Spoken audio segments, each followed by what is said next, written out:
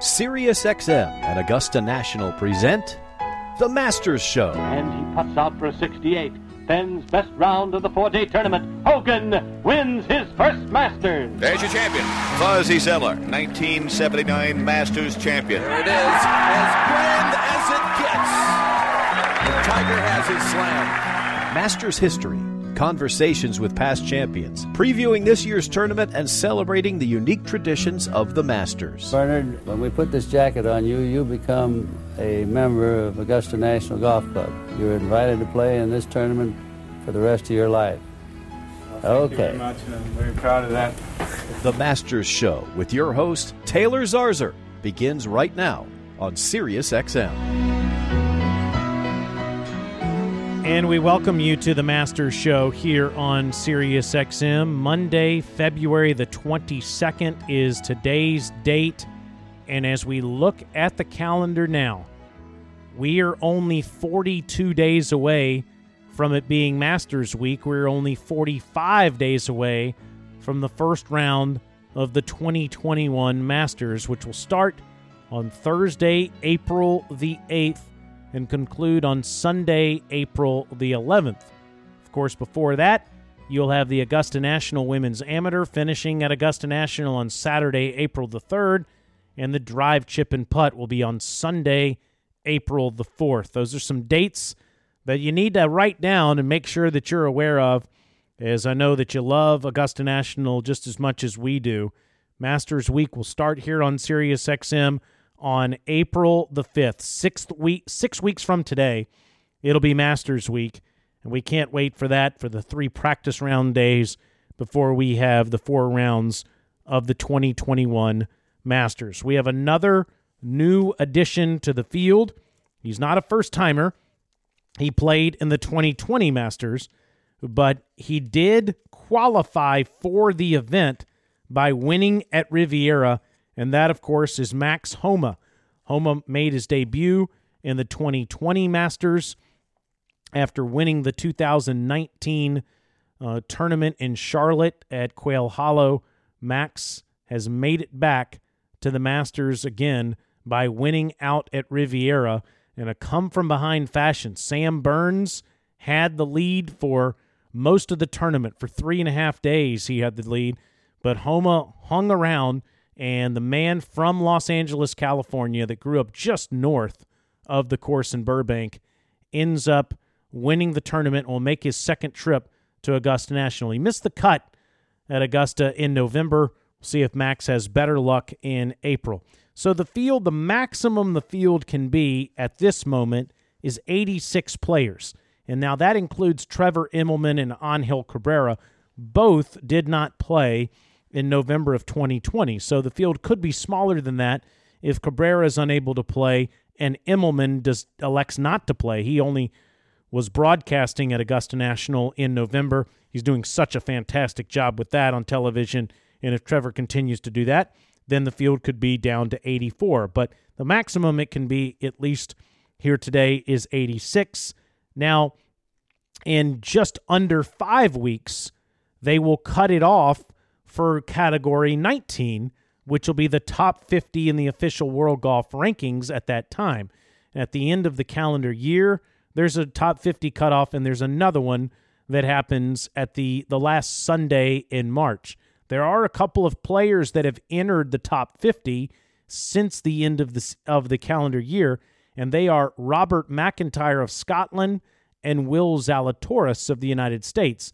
So there's a couple of guys that have entered the top 50, and if they can stay in there, they will be invited to Augusta National. So there's a couple of people to keep your eye on. Today on the show, Brian Katrek's going to go through all the categories, and he's got an eye on somebody that's qualified through each of the 18 different ways. It's going to give you a couple ringers to think about with 6 weeks to spare. And Dennis Paulson, who played in the Masters a couple of times, and after the first round he ever competed in, he led the tournament by himself back in 2000. DP's been a great broadcaster for a number of years, and he'll help us with our Masters coverage this year. So he will be on the show coming up a bit later on. And later in the show, we always like to look back on a Masters win through the years and also one of our favorite traditions. So we'll have that for you here on this Monday, February the 22nd, 2001 edition of the Masters Show on SiriusXM. Now back to the Masters Show on SiriusXM. And now here it is, the Matador. 2 years and a tail, Sonny Ballesteros, the winner of the 44th Masters. The Masters Show continues here on SiriusXM. I'm Taylor Zarzour. You just heard Brian Katrek welcome us back to the program. Now we're going to bring Brian Katrek into the program. BK, how are you? I am wonderful, Taylor. It's great to be on with you. Thank you. I have a couple of things I want to ask you about in terms of watching the Masters on the course, and I think that you are as much of an expert on that as anyone. So we're going to get to that coming up in just a little bit. But before we do that, we have an addition to the 2021 Masters field. He was in the 2020 Masters field just a few months ago, and now he's in the 2021 Masters field. Yes.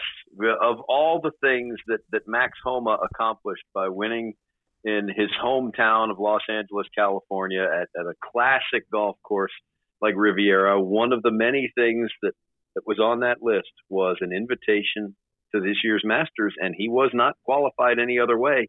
Now, he's going to get a significant world golf ranking boost. So, he may very well have hit the world golf ranking cutoff, which is category 19, but he doesn't have to worry about that because he is a tournament winner and he is in. He is, and so the field is at a maximum of 86 players. We keep saying there are a couple of past winners that may elect not to play. Trevor Immelman, who's turned into an outstanding broadcaster and a guy that we have come to really enjoy, he may just concentrate on that, and there may be a few others that do that as well. But the field is at a maximum of 86 players and could get maybe around 90, 91, somewhere in that range by the time we get to the Masters just over 6 weeks from now. BK, for those that are hearing the show for the first time, if you'll indulge me, let's go through this. And you don't have to give all 86 players, but just give a few that stand out in each category. Category 1 are winners of the event who receive a lifetime invitation. There are a bunch of them that are no longer competing, but give me a couple that you have your eye on that are past champions in the field this year.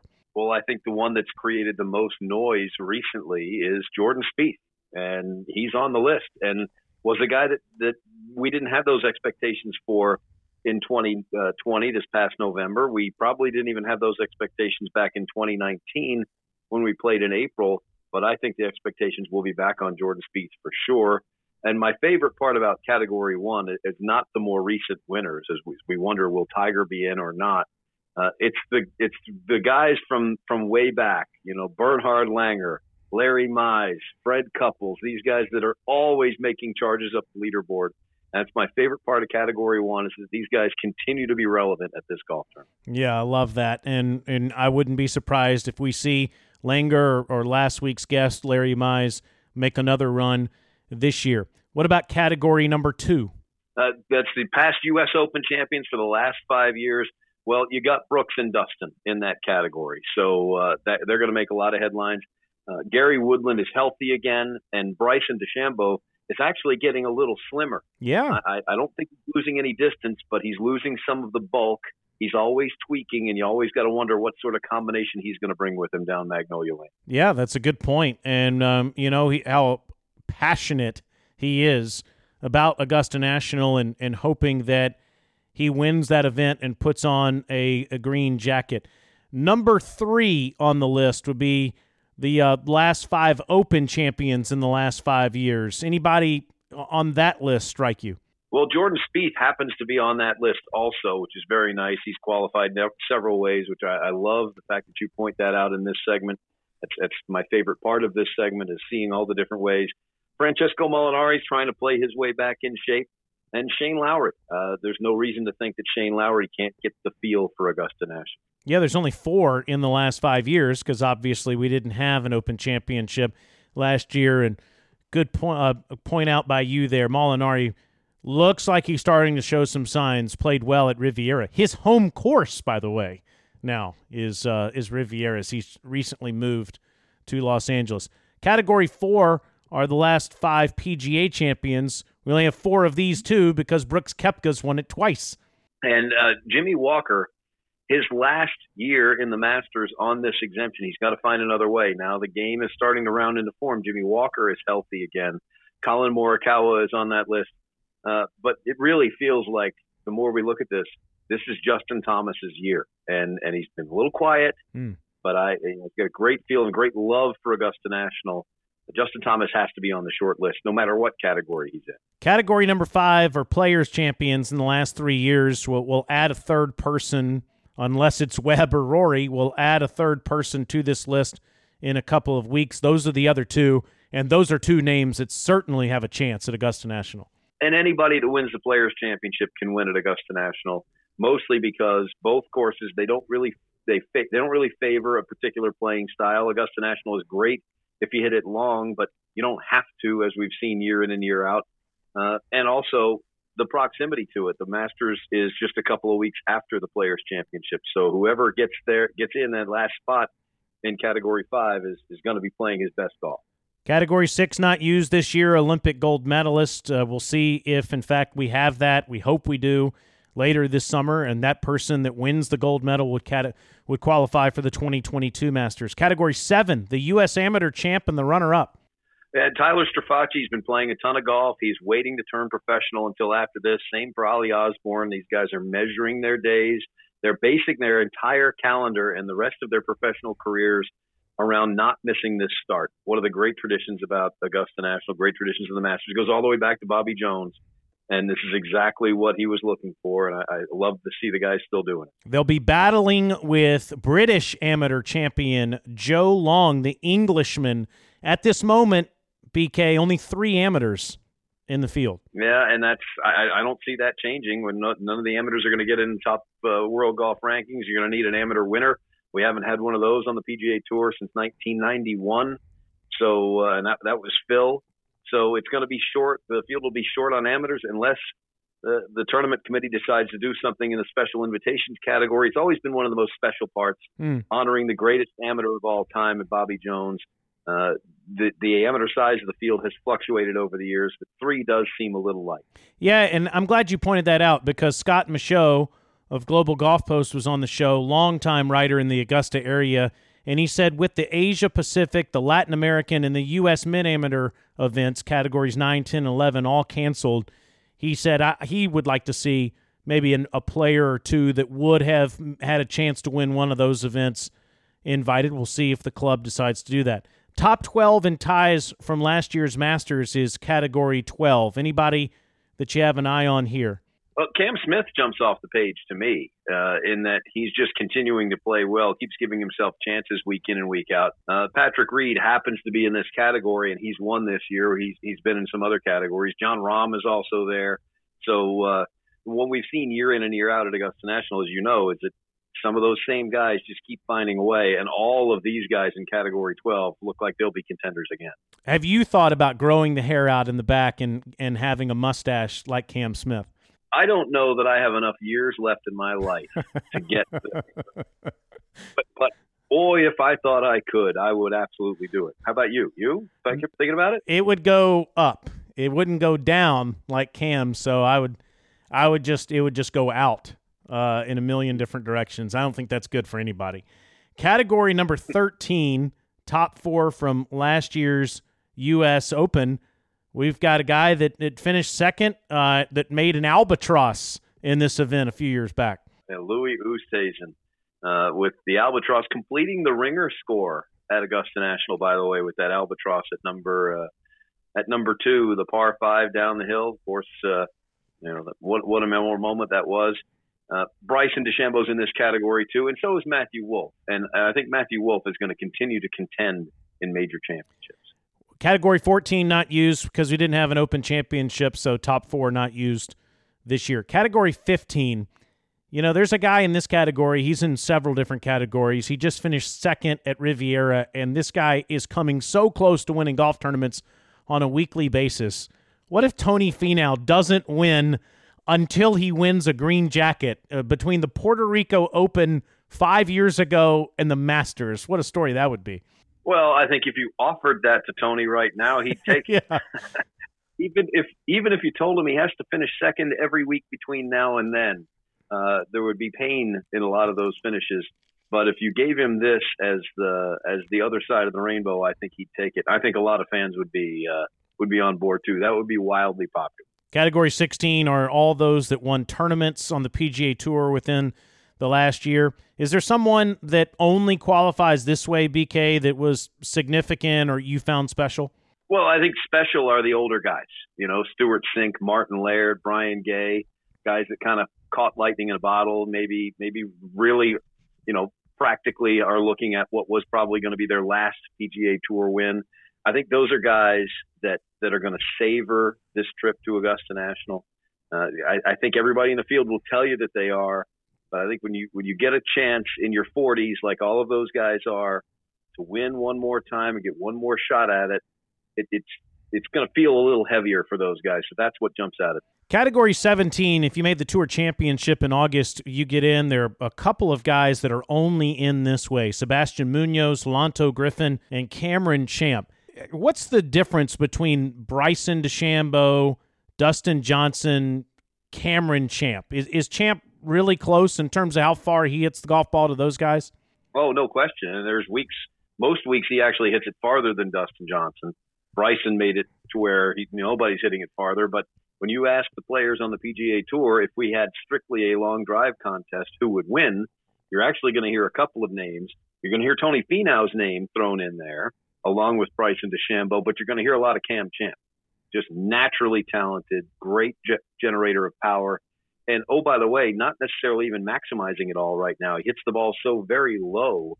If that's all he was concerned about was distance, he might make some adjustments, and I don't think anybody can hit it as far as he does. And then it's Category 18, top 50 from the previous year. We have a handful of guys. Notably, Tommy Fleetwood is in this category. Wondering when the Englishman's going to have a huge American moment. There were guys like Sandy Lyle and Ian Poulter and Jose Maria Olazabal that Bernhard Langer, until he started playing so much in the United States, who you didn't hear much from because they played almost exclusively on the European Tour. Fleetwood would be a guy like that, right, if he were to win? No question. This is a guy, and there was some bristling when there were some comments made last year at the Honda Classic when Fleetwood was in contention. But there's no question where the biggest stage in the game is, and those are the majors. And Tommy Fleetwood would answer a lot of questions, and he would stop caring about the rest of the questions if he could win at Augusta National. There are a couple of guys that have entered the top 50 in the first part of the year. They have to stay there as of March 28th in order for the field to expand. Of course, if you win a tournament in the next 5 weeks, you could get in as well. So chances are BK will be somewhere around 90, maybe just a little bit above that, right?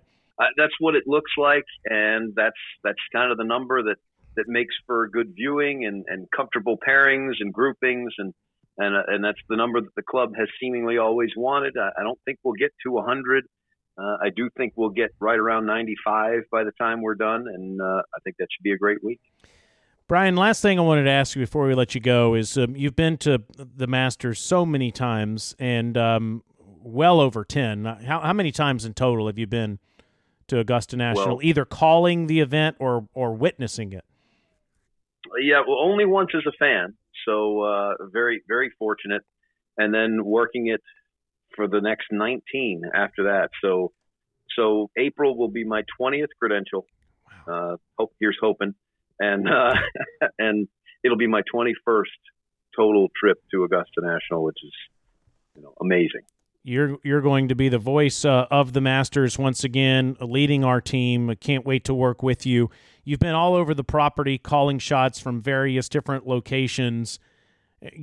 I know 15 and 16 is one that's really special to you that you've been calling shots through the years at, and you've witnessed a lot of hole-in-ones there. You witnessed Tiger Woods hitting the shot of the tournament 2 years ago as he went on to win his 5th green jacket. Give us an idea of what that vantage point is like. Well, my vantage point on the left-hand side of the green at 15, all the way at the very top, allows me to turn around. I'm basically directly over the tee at 16. So I have to turn around to see the tee shots. But being up that high, it's a wonderful spot. I can see all the way up to my right. I can see the top of the hill at 15. And actually, when the guys take their clubs to the top of their backswing on the tee, you can see the flash of the shaft up there, the top of the bag. I mean, we're talking 550 yards away. You can see it, and it's fantastic. And, of course, that bird's eye view of the 16th hole as well. It's really hard to beat for the patrons that get a chance. If you can't get up that high at 15, then what I would recommend is go to the right-hand side of the 15th green. You get the same view of that incredible second shot where Gene Sarazen holds the double eagle in the second Masters to go on to win. But you can also see the 16th green. Now, you may not see the tee shots get hit, depends, because the other grandstands are going to be in the way. But you can still see the action at 16, and the patrons over there will let you know when a good shot's been hit, so they'll get your attention. I feel like that's the most action-packed spot on the property, Taylor, is somewhere around the 15th green. Well, you'll be on the 18th hole this year, calling the action, and I do know who your analyst is going to be. I do know that he's confirmed to be your analyst, but I do know that he wants to make a bigger announcement, which I'm excited about, so we're going to save that for a couple of weeks, but I know you're excited about that too. No question. Drum roll, please, and you can just let the drum roll go until he's ready. You are to be thanked for that. I mean, the broadcast team is going to be as strong as it's ever been. You're going to be a part of it. I'm thrilled to be a part of it. And when we tell you who that other person's going to be, it's a tremendous addition to some of the most trusted voices in the game. I couldn't be more excited. I'm ready for the tournament to start now. Same here, my friend. 6 weeks from now, we'll be on the grounds at Augusta National. It'll be Monday at the Masters. I can't wait for that. Thank you, BK. You got it. Thank you. Dennis Paulson led the 2000 Masters after the first round. The first round he ever had in competition, he led the tournament after it was over. We'll talk to DP about that coming up next on Masters Radio on SiriusXM. The Masters Show on SiriusXM. Arnold Palmer and Bill Lane, the chairman, congratulating Gary Player. And so for the third time in history, Gary Player is the Masters champion. Masters Show rolls on here on SiriusXM. I'm Taylor Zarzour, and as promised, joining us now is a man that has been part of our SiriusXM coverage here for a number of years. This year, he'll be part of our Masters coverage in Augusta, not only our Masters coverage, but also the Augusta National Women's Amateur and the Drive, Chip, and Putt. The first time he ever played a round of competitive golf at Augusta National Golf Club, all he was the medalist. He shot 68, and he had the lead in the 2000 Masters. He would go on to finish tied for 14th. He is Dennis Paulson. DP, how are you, my friend? I'm great, man. That brings back some fun memories back the first time to get to go around that golf course in a competitive round of golf. But it's kind of strange, too, because I was just going in for an interview. Tom Lehman was on the golf course at 5 under par. So I was just doing my normal interview kind of thing, and Tom doubles 18, and in the middle of my interview, it's like, well, congratulations, you're the leader of the Masters. And instead of just having a nice little chat, all of a sudden these guys had 50 extra questions they wanted to ask me. So it was a completely, different thing. Nothing like that had ever happened to me before. And turned out fine. I made the joke that, if I shoot 74 or 5 tomorrow, not one of you will talk to me. And I think I shot 74 or 5 and one guy talked to me. So I was wrong. Dennis, what did you get for being the outright leader? I know you have some hardware there. Is it in that room right now? Where is it? No, it's in a box somewhere. I don't know. It's through the moves. It's just in a box. My trophies and all those things are kind of hidden away right now in a safe place. But no, it was a goblet. Just, not the same as what you get like when you make an eagle, but similar to that. First round leaders, I think they even have like low round of the day. And then, leaders for the rounds. And then, naturally the big thing is the Eagles. The Eagles are the thing that they really kind of make a big deal about.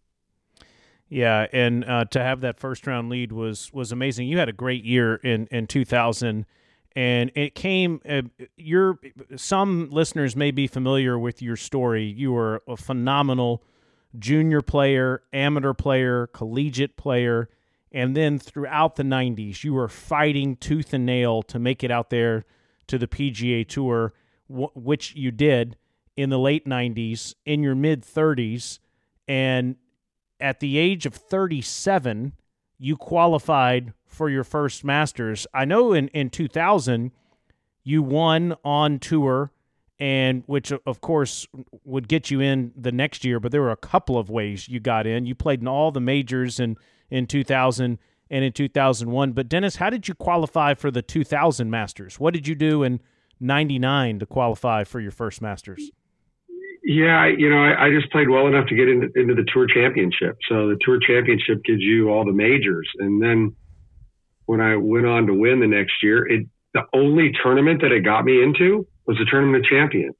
Because I was in everything else. So, I was high enough in the world rankings and everything else. So it was kind of funny that when the lei showed up in the mail, because you get a lei sent to you in the mail when you actually qualify to win the golf tournament. Usually, and that year, back then, they were giving you Tommy Bahama, kind of cool looking, flowery printed shirts, which I wore quite often on the PGA Tour. They weren't of the Tommy Bahama variety, but they were straight downs. But yeah, so it's kind of weird. I won, and all the accolades and everything that you get with the one on the PGA Tour, and the only one that I actually got into was to the Tournament of Champions because I was in everything else. Kind of backwards to do it that way. Yeah, you'd already, and at that time, more than now it's the top 12 in ties. I believe at that time it was top 16. You finished 14th in the 2000 Masters, which was one of the many things that got you in to the 2001 Masters. So let's go back to that first round when you shot 68. Dennis, had you been to Augusta? Did you ever play the golf course before that week or your preparation for the 2000 Masters? Yeah, I did. I played a few times. I went a few extra times. And the golf course, the golf course, if you don't play it actually the week of the tournament, there's some thin spots and there's some places that you got to understand where to hit it. I mean, like 10 hardly sees any kind of sun at all in the winter. You play that golf course kind of early, and 13 has really tough growing conditions down low. I mean, it's really good come the week of the tournament, but you got to be cognizant of, everybody talks about how hard that second shot is at 13. Well, you're trying to cut a ball off a hooky lie, and especially before the tournament, it was pretty thin, mud balls and everything else. The stuff that a lot of the players had to deal with this last year when they played in November, it's a little thinner turf, and when it warms up, it's gorgeous in April, and the golf course is in incredible shape. What was it like to sleep on the lead? Not a big deal. I went home to the fam. I mean, I had my kids, my little guy was not born yet, but my oldest was only 3, just about 3 years old, going to turn 3 in June. So I just kind of went back and hung out with him, and it really wasn't that big of a deal, really. I mean, it's like I said in the thing as well, all I've done is not lose the golf tournament. We always talk about that on Thursday, and I think almost every winner has ever said that. Every guy that's been interviewed says, well, all I've done is not lost this golf tournament, because you can't win a tournament on Thursday, but we say it all the time, you can lose a golf tournament on Thursday, and I just hadn't done that. You were playing, was that the best golf you were playing in your life? In the year 2000, you had you made the cut in 3 of the 4 majors you played in that year, and you had a top 11 finish in the Open Championship. We mentioned that you won at Westchester that year. You're in your late 30s. Was that your best golf? No, I think my best golf was actually the year before. I mean, I didn't win on the PGA Tour, but I played really well. I had a bunch of top 10s that year. But it was funny. I talk about it. If I didn't win that tournament and finish second, I might not have kept my card that year. It was really kind of inconsistent. I played really well at the Masters, and I played well at the Open Championship. And that was about it. I mean, really, I didn't do that much that year, really. I mean, I played okay in those tournaments. I definitely played well the Open Championship. I made a couple early birdies and kind of on the leaderboard, and then just kind of fizzled out. I think I shot around even par the final day. And that was, another one of Tiger's unbelievable, wins, that David Duval made a triple to give me a better finish, on 17 when he made a mess there. I remember that a little bit. Because I thought, oh, maybe that's a top 10 and I'll get me in next year or whatever. You know, you kind of think of it that way. I didn't know exactly how high you had to finish to get into the Open Championship. But actually, 99 was my best year on tour. I played really consistent. I think I played 28 or 29 tournaments, only missed a few cuts. And, you know, one of them was on the number at the PGA Championship. So, I mean, I really felt like I played consistent golf for the entire year, which is not easy to do out there when you talk about, you know, trying to make consecutive cuts and just have a really good year. I felt like my game was really, really good. I was dealing with some physical issues in 2000 a little bit with my shoulder, and it hung in there pretty nicely, but it wasn't great for most of the year. In 99, I played pretty healthy all year long without having any issues. You had a great stretch for a number of years on the PGA Tour, visiting with Dennis Paulson, part of our Masters team, part of our SiriusXM golf team. This is the Masters Show. Dennis, I want to ask you how special that event is, and through the years, I've fought with you every year to get you to come to Augusta and be part of our broadcast, and I've finally convinced you to a degree to do that. We'll talk about that coming up in just a minute. But now that the best players in the world are all thinking about their careers, and they're thinking about what trophies they won on their mantle, what they want to be said about them when their golf careers are over. If you're a Rory McIlroy or a John Rahm or a Justin Thomas, somebody that has not won this event, you're one of the best players in the world, and you've achieved so much already. Dennis, with 6.5 weeks to go before the Masters starts, are you already thinking about Augusta National? Are you trying to get your game right in late February? How does that process work so that your best golf is there in mid-April? That's a great question because, you know, I don't know really how the top players do it. I mean, they've got such a simple schedule for them. They really do. This is an awful weird year when you really look at it, how much great golf there is coming up here with everything that's been going on. I mean, you know, it started with Riviera and all these big events just kind of going through. It's like, where do you take a week off? Where do you take a week off? Do you take a week off of Honda? You're not going to take the players off. Are you going to take, you know, possibly the Arnold Palmer off? Where are you going to take a week off? You got a World Golf Championships event. Where do you find time to get ready for Augusta? And I think every player is going to have it a little different. You know, for myself personally, I basically I worked really hard through the West Coast because I liked all the courses on the West Coast. I might take Pebble off if I knew the weather was not looking real good. It's just a long week up there. I love the golf courses, but if the weather's going to be bad, it's just a tough slodge. And then I always took off Doral for the most part, for sure, and then kind of figured it out from there. And I liked playing the week before because I love playing in Atlanta. For me, it was the week before Augusta, and the greens, honestly, were actually faster there than they were at Augusta. I think it helped me prepare for the greens at Augusta National. Augusta has more slope, but overall pace, it seemed like Atlanta were some of the best greens on the PGA Tour. I mean, they really were. And so I liked to play that week. You're playing on overseeded Bermuda, so you get kind of the same thing going on. You get the same tight little lies around the greens. It helped me prepare for the tournament for sure. Would you do that for San Antonio now? You know, it's similar grasses, but the weather's so different. It's really hot and muggy there, it seems like, for the most part. You get the chilly mornings, and it's different. That's a good question.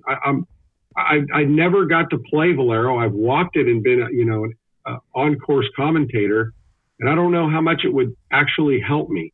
But I usually played better in most of my majors if I played the week prior, if it wasn't a long stretch that I was on. You know, if I liked playing going into a major. I always took the week off before the Open Championship because I went over a week early with my caddy, and we just traveled around and played golf courses and had a good time and just kind of get acclimated. I wanted to make sure that I was there a good 4 or 5 days before the week started, so I was on time. It's really tough to get your body on time when you fly that far. And I always felt like it was better for me to be waking up normally as opposed to like being dead tired at 6, stay up till 10, and then can't go to sleep.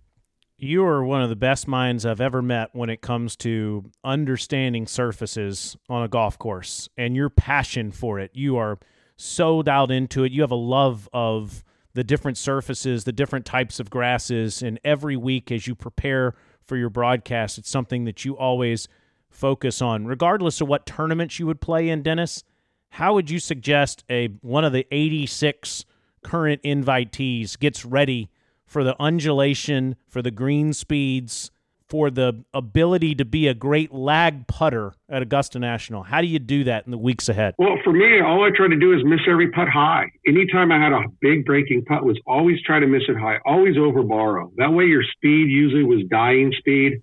Because once it gets below the hole, what's it doing? It's only working its way farther and farther away from the hole. And then really work hard on all of your 4 and 5 footers. And I believe that for me, growing up on Poana greens, you had to be committed to your putts. And I always said, if you got to putt inside 4 feet, you got to get the ball dirty. And what I mean by that, it's got to hit the back of the hole. Don't limp it into the hole. You know, you might have a 3 putt because you're going to knock a putt 4 or 5 feet by, but you're going to make a vast majority of them unless you're limping it in there. I never was a very good short putter, but I was an awesome lag putter. I prided myself on putts from 30 to 60 feet where I just go up and tap it in because I just have perfect speed and go up there and just knock it in. I call them 1 foot taps. And that means I could stand on 1 foot and make it. It's not that it's a foot from the hole, but I'd leave it in a simple, easy place. And I think that's really the key. I think I only had 2 3 putts that first year, which is pretty good first time around there at Augusta National. And you know, every once in a while you hit that shot that's pretty good, like a 16, you know, but it catches the ridge and runs down the hill, and now you got that 40-footer back up the hill, and you know you're gonna have the odd 3 putt. It's pretty hard to go around Augusta National without doing that. So I'd work on that and fully commit to hitting wedges around the greens. Get really good from those tight lies around the greens.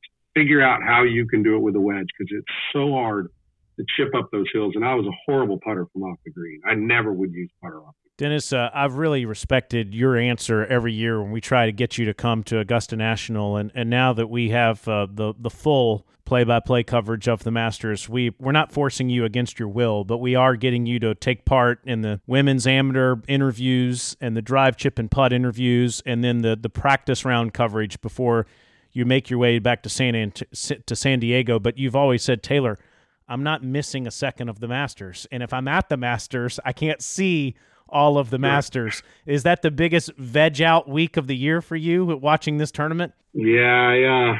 I think I got fixed that week. I got snipped the week of the Masters or just before it. So I had an excuse. I literally, my wife already knows that date. There is no honey-do list at all on Thursday through Sunday. You know, that's what I do. I watch the tournament. That's what I've always done. I've always watched the tournament. I love doing that. This year, I've actually committed to going out there and watching on Thursday because I want to be out there. We're going to do our show, and then I've never been a patron. I have no idea where you can buy anything. I don't know where there's a restroom. I don't know anything outside the ropes at Augusta. I have no idea where any of that stuff is, and I want to experience that as a patron. So that's why I'm really excited about going. And then I'll leave on Friday afternoon. So I'm home on Saturday to do the pregame, and then I'm going to watch every minute. If you need me on Sunday or Saturday night, I will have seen every single golf shot that they show. We do. We need you on Saturday and Sunday as we go into coverage, and I know that you'll have seen everything. What's your favorite spot at Augusta National? Do you have one? Favorite spot? Like, where would I like to watch? Yeah. That's a great question because I'm not really sure, but I know that there's so much action at 6, 7. I mean, sitting up on the hillside at 6 underneath the tee box and balls actually going right over the top of your head, and then you can look right down the 16th hole and see the players play there. I think that's really, really cool. But I want to see what that 18th hole looks like from behind the green as a patron, just seeing what that shot looks like from there. How much can you really see? I've never even looked back down the hill that I can remember and see what it's like. I want to be able to stand back there and see some shots coming into the green at 18. Yeah, I have to tell you, that's a great observation for somebody that hasn't been there in a while. One of the more surreal feelings I've had professionally was the Monday afternoon this past year in November of the practice round as the sun is setting. It's 5:15 in November, and looking down at all the fall foliage as everybody is walking in, finishing up, and coming in on that Monday. It is breathtaking. It really is. And I never thought I would be there at that time of year, but it was amazing. But that's a great spot. Hey, last thing, Dennis, what are your thoughts on what Augusta National and its members have done for women's game now with the women's amateur, and for children with the drive, chip, and putt?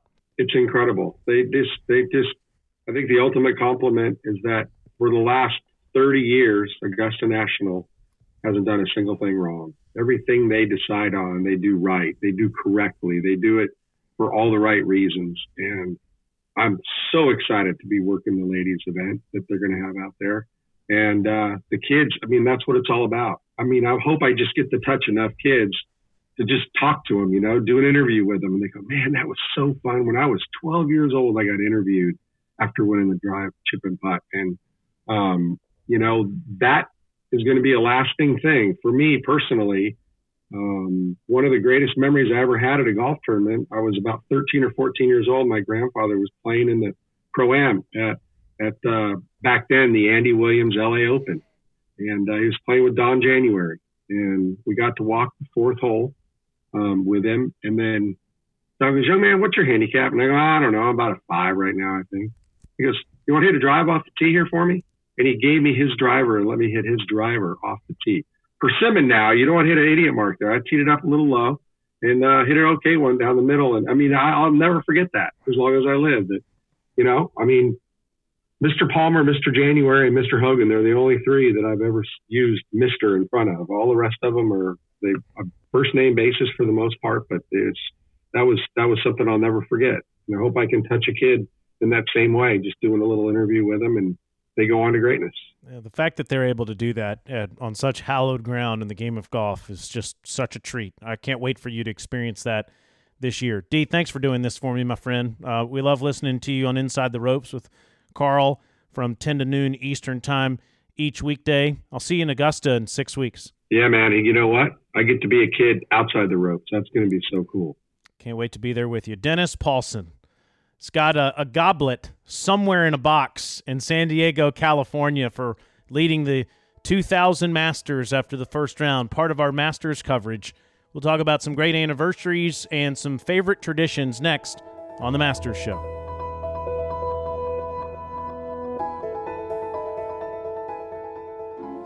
The Masters Show on SiriusXM. Nicholas, this is for sole possession of the lead. Maybe. Yes, sir! Some great guests this week on The Masters Show. We thank Brian Katrek and Dennis Paulson for their perspective this week. We look forward to next week's edition of The Masters, the first one in March. Just about a month away when we do that show next week. I can't wait for that. Well, in this last segment, we always like to focus on favorite traditions and an anniversary. I've got a tradition that you may not be aware of. So you are allowed to bring your camera into the grounds one day in a normal year. Now, I don't know about with the pandemic this year if there will be a different policy, but when things are great and everybody's healthy, you're allowed to bring your camera in one day to Augusta National Golf Club. And they also have a spot just at the top of Magnolia Lane where anyone can take a picture on this little circle of grass in front of the clubhouse. And the club takes the picture for you. And then they send you an email with your picture in front of the clubhouse. That is one of my favorite traditions at Augusta National Golf Club in the Masters, is that you have a chance by yourself, with a friend, a loved one, to take a picture in front of the clubhouse, and then the club sends you that email. That's a pretty cool tradition. Again, I'm not big on the phones. I don't really like ever having your phone out there. I think it's a great way to get away from be so connected as we always are to the world these days. I love at Augusta National that you're just alone with your thoughts or with whoever's in front of you. That's your only communication. It's very good for the soul. Well, we're going to continue to look back at Masters in the past. And I want, for those that aren't familiar, to become aware of what happened in 1958. a 28-year-old man from Latrobe, Pennsylvania, who played his collegiate golf at Wake Forest, had quickly become the face of golf in the late 50s. After Ben Hogan and Sam Snead had dominated the 40s and the 50s, Byron Nelson certainly was a part of that too, but really Hogan and Snead had dominated the 40s and the 50s. In the late 50s, along came a man named Arnold Palmer. And on April the 6th, 1958, he won the first of his 4 green jackets, holding off defending champion Doug Ford and Fred Hawkins by 1 shot. The 28-year-old Palmer had a 1-shot lead over 3 others as he played the par 3 12th hole. He asked for relief from what he felt was an embedded lie behind the green for his second shot. A rules official declined to grant it, and Palmer made a double bogey. But he played a second ball and made par with it. A few holes later, tournament officials decided he should have been able to play the second ball, and he took a 3, keeping his 1-stroke advantage. He would eagle the next hole, the par 5 13th, to win by 1. In a magazine story that was published a few days later, Sports Illustrated writer Herbert Warren Wynn referred to the 11th, 12th, and 13th holes as Amen Corner. For the first time ever. Pretty cool. I'm not going to give his name, but I am going to tell you 12 years ago, I was at Augusta National Golf Club in the grill room, and I was visiting with someone that was there in 1958. There was a member of the club who told me the ball was embedded. He was certain of it because he was standing right there. And that the original rules official wasn't certain because they did not ever come up to the golf ball to really give it a good look. And that the people around the ball were certain it was embedded and that the right rule was made. In fact, after the tournament was over, the club celebrated the fact that Palmer played 2 golf balls and accepted whatever verdict came, either for him or against him. Palmer won the 1958 Masters, and he would win 3 more times. What a memory. Thank you to John Albanese for producing this edition of The Masters Show. Thank you for listening to it. I'm Taylor Zarzour. Remind you, whether you agree or disagree, it's all for him. Have a great week. We will be back next Monday.